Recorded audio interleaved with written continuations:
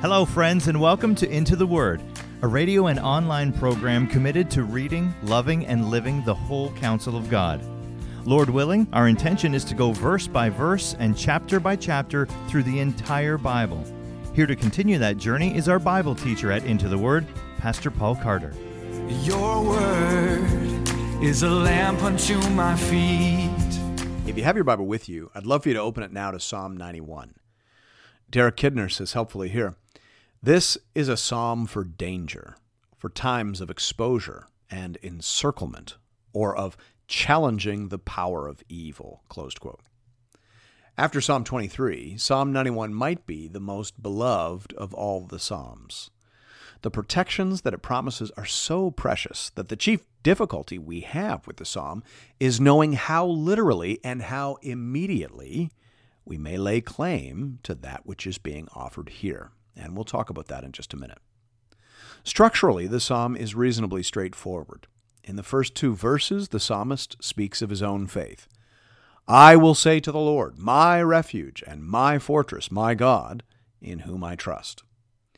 Then in verses 3 to 13, the psalmist turns to the listener and applies the truths he has just confessed to us. The you in verse 3 is singular, and it is throughout this middle section. The psalmist is saying, if you believe what I believe, if you are taking refuge in God as I have done, then you will experience these protections as well. Then in the final section of the psalm, in verses 14 to 16, the psalmist prophetically presents us with the pledge of Almighty God. The I in those verses is God. God promises to deliver. God promises to be present. God promises to honor all those who take refuge in Him. Hear now the word of the Lord, beginning at verse 1. He who dwells in the shelter of the Most High will abide in the shadow of the Almighty. I will say to the Lord, my refuge and my fortress, my God, in whom I trust. The psalmist here uses four distinct metaphors to refer to God. He describes God as a shelter, a shadow, a refuge, and a fortress. Now, we haven't spoken yet about the authorship of Psalm 91, and that is partly because no author is mentioned. But it does come right after Psalm 90, which is ascribed to Moses. And it uses a lot of the same language and terminology. And therefore, many scholars have assumed that this psalm was written by Moses. And that argument seems fairly compelling to me, particularly after having just recently worked my way through the book of Exodus for the Into the Word podcast. Moses, more than anyone in the Old Testament, knew what it was to dwell in the shelter and shadow of the Almighty. The tabernacle tent was a shelter and a shadow. Do you remember the 4 layers of curtain and covering that were hung over the outer frame of the tabernacle? In the episode for Exodus chapter 26, I described these various coverings and said, the net result of this multi-layer covering is that the inside of the tent would have been very dark, very quiet, and noticeably cooler than the outside world, close quote. And that's where Moses spent a great deal of his time while Israel was wandering in the desert. And one cannot help but wonder whether or not Moses wrote this psalm while communing with the Lord inside that shelter. Moses went into that dark place where it was noticeably cooler and quieter than the outside world. And in that place, he knew the Lord. He encountered the power and the majesty of Yahweh, and he knew that as long as God's people were in right relationship with this God, they would be fine. What harm could befall them? What dangers could penetrate this shield? The Lord is my refuge and my fortress. Thanks be to God. The psalmist also uses 4 different names for God in these opening 2 verses. He refers to him as the Most High, the Almighty, the Lord, Yahweh, and Elohim, or simply God. And I think the point for us is probably this. The better you know God, the more likely it is that you will trust him in troubled times. In the next section, the psalmist spells out for us some of the implications and applications of the truths he has just confessed himself. We jump back into the text at verse 3. For he will deliver you from the snare of the fowler and from the deadly pestilence. W.S. Plumer says here, "By the snare of the fowler we may understand any mischief plotted by Satan or his servants." Closed quote. People who are in right relationship with God need fear no plot or scheme of the devil. And neither ought they to panic at the approach of plague or pestilence. I love how the old King James Version translates verse 3. It says, "Surely he shall deliver thee from the snare of the fowler and from the noisome pestilence." That's a good word, isn't it? Noisome. Along with the very real health and medical dangers that a pandemic represents, it also tends to upend the peace and prosperity of people. Whole cities, countries, and continents can be thrown into a tizzy, not just by the reality, but by the potentiality. Fear can often spread even faster than the virus itself, and that too is covered under the blanket of these promised protections. If you are trusting in God, then you need not be overwhelmed by fear. We don't need to fear the devil, and we don't need to fear plague, pestilence, and pandemic. If we are in God through faith in Jesus Christ, then what can these things do to us? The Apostle Paul asks that very question in Romans 8. He says, "Who shall separate us from the love of Christ? Shall tribulation or distress or persecution or famine or nakedness or danger or sword? As it is written, for your sake we are being killed all the day long. We are regarded as sheep to be slaughtered." No. In all these things we are more than conquerors through him who loved us. For I am sure that neither death, nor life, nor angels, nor rulers, nor things present, nor things to come, nor powers, nor height, nor depth, nor anything else in all creation will be able to separate us from the love of God in Christ Jesus our Lord. Closed quote. If you are inside the fortress of God's love, brother, sister, then you are safe. We jump back into the text at verse 4. "He will cover you with his pinions, and under his wings you will find refuge. His faithfulness is a shield and buckler." I love what Matthew Henry says here. He says, God is willing to guard his people as the hen is to guard the chickens, and as able as a man of war in armor. Closed quote. That is a marvelous mixing of metaphors.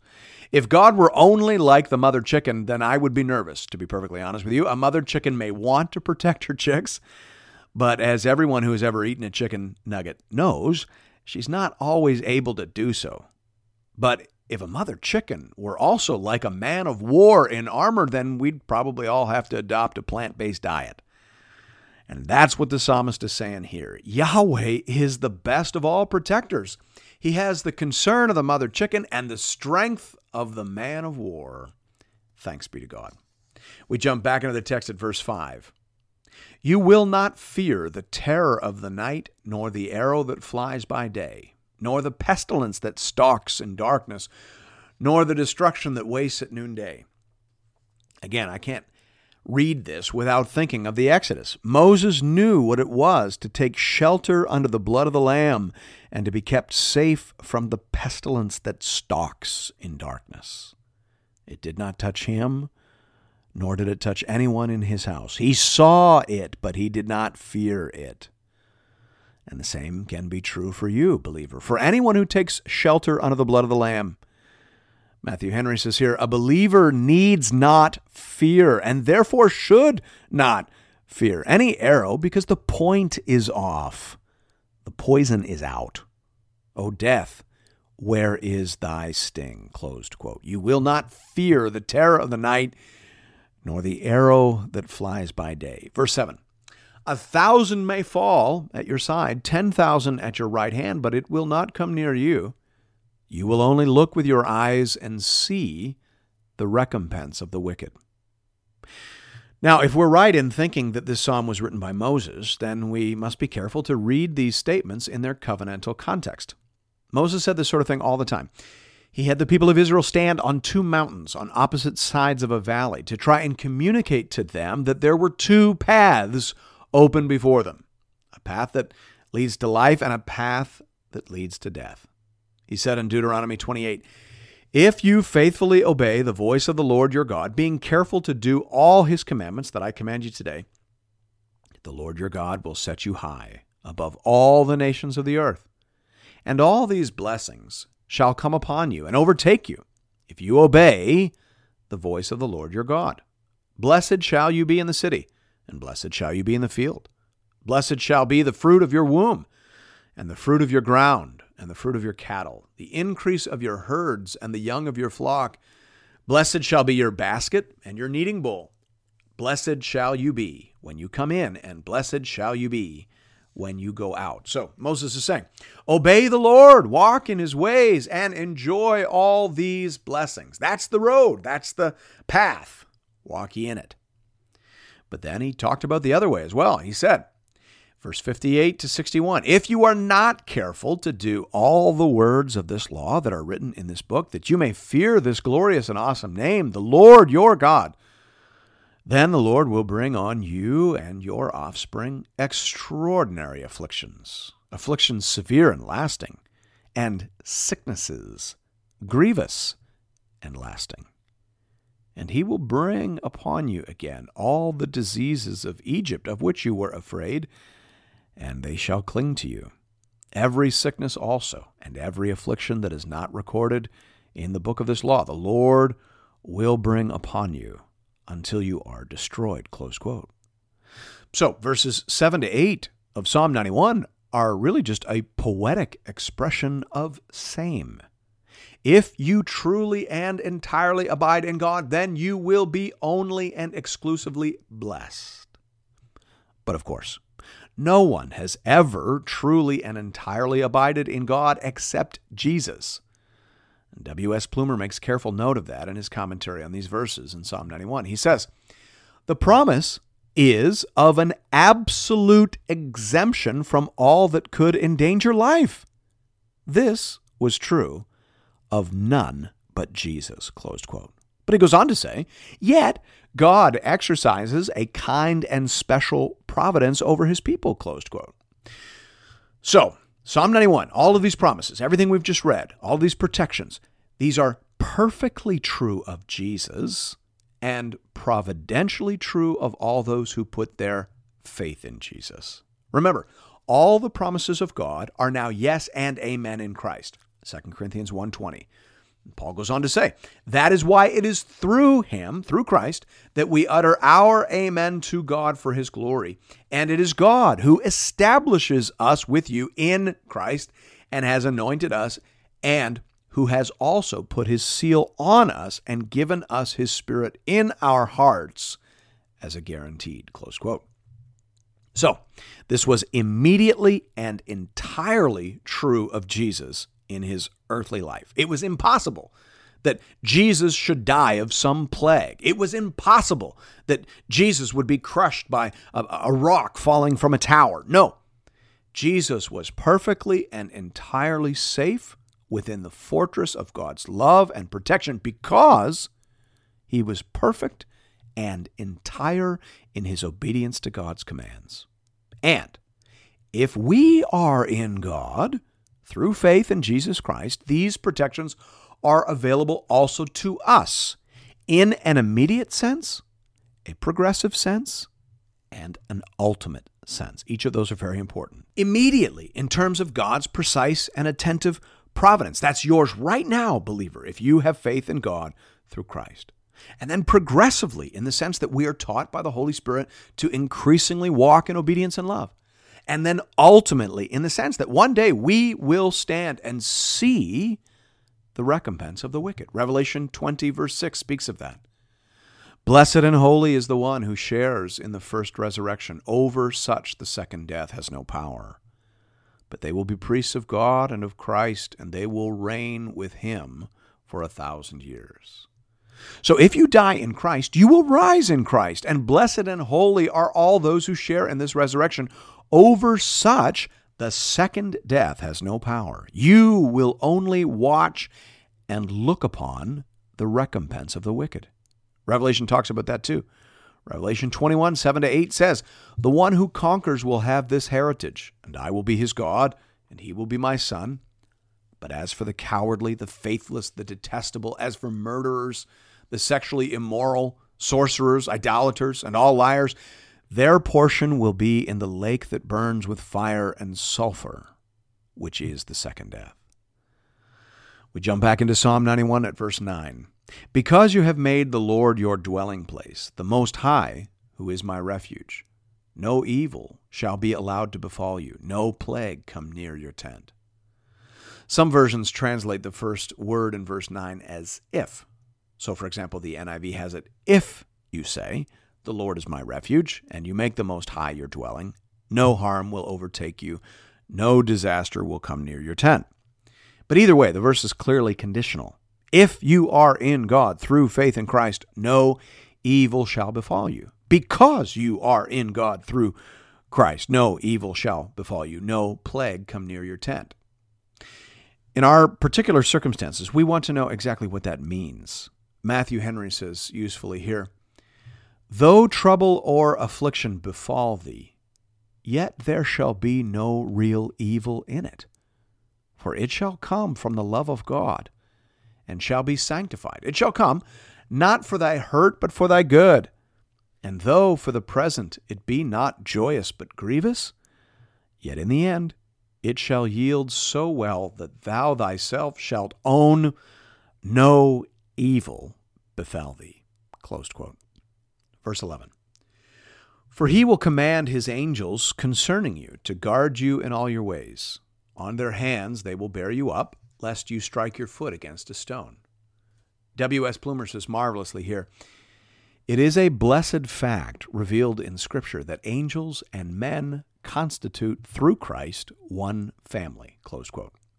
Matthew Henry goes even further than that. He says, "He who is the Lord of the angels, who gave them their being and gives laws to them, whose they are, and whom they were made to serve, he shall give his angels a charge over thee," not only over the church in general, but over every particular believer.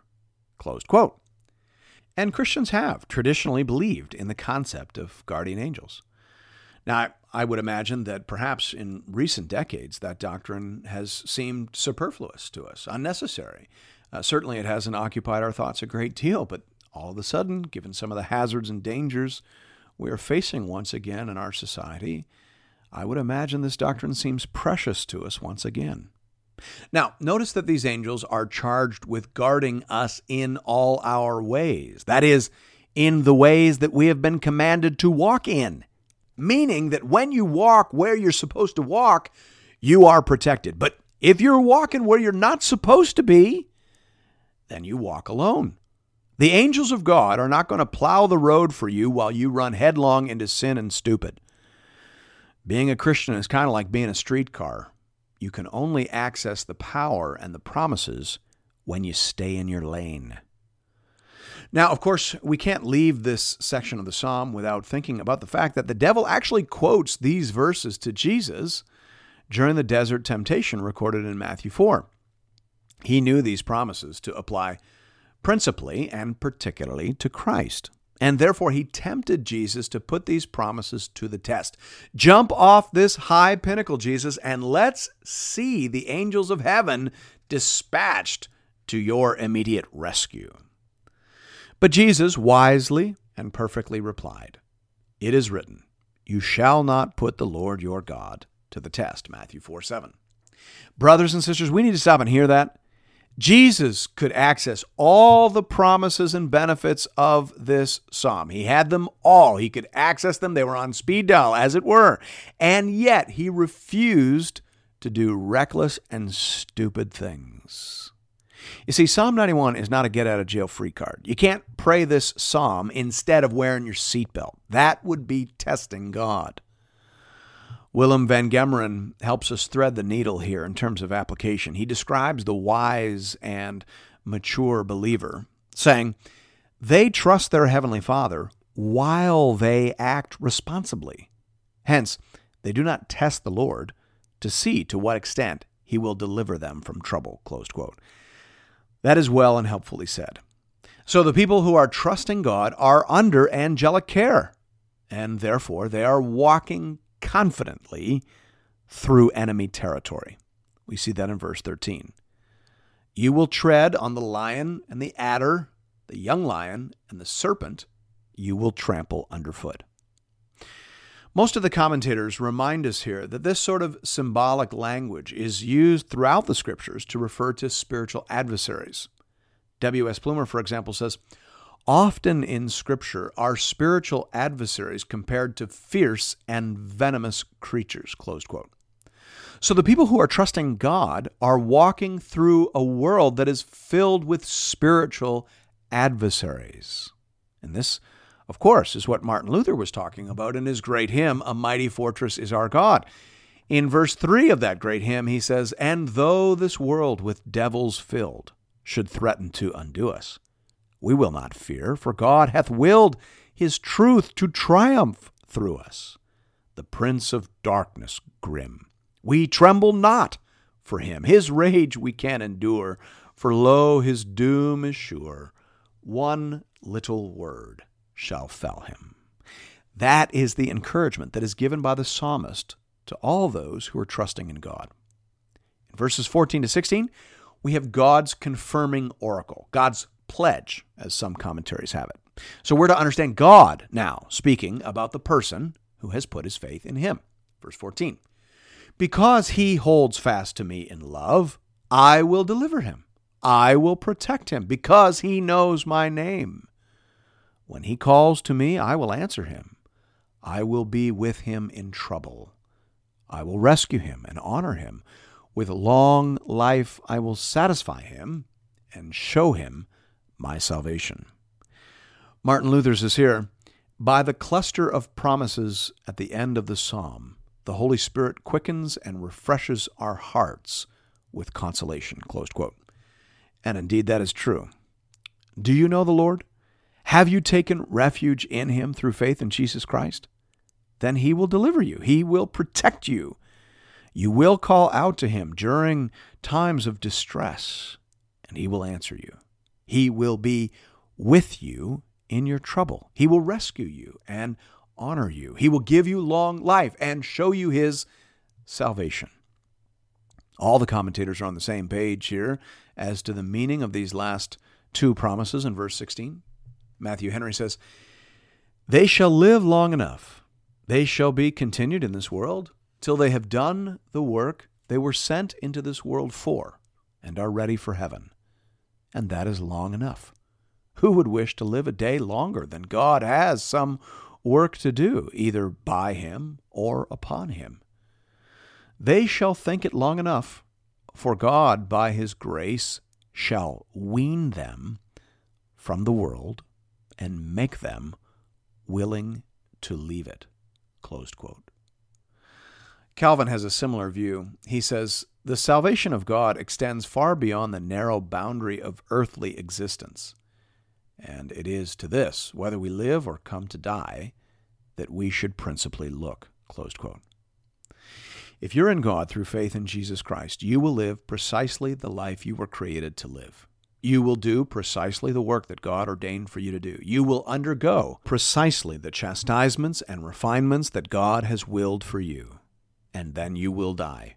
You will see the Lord and be changed, and you will understand yourself to have lost nothing.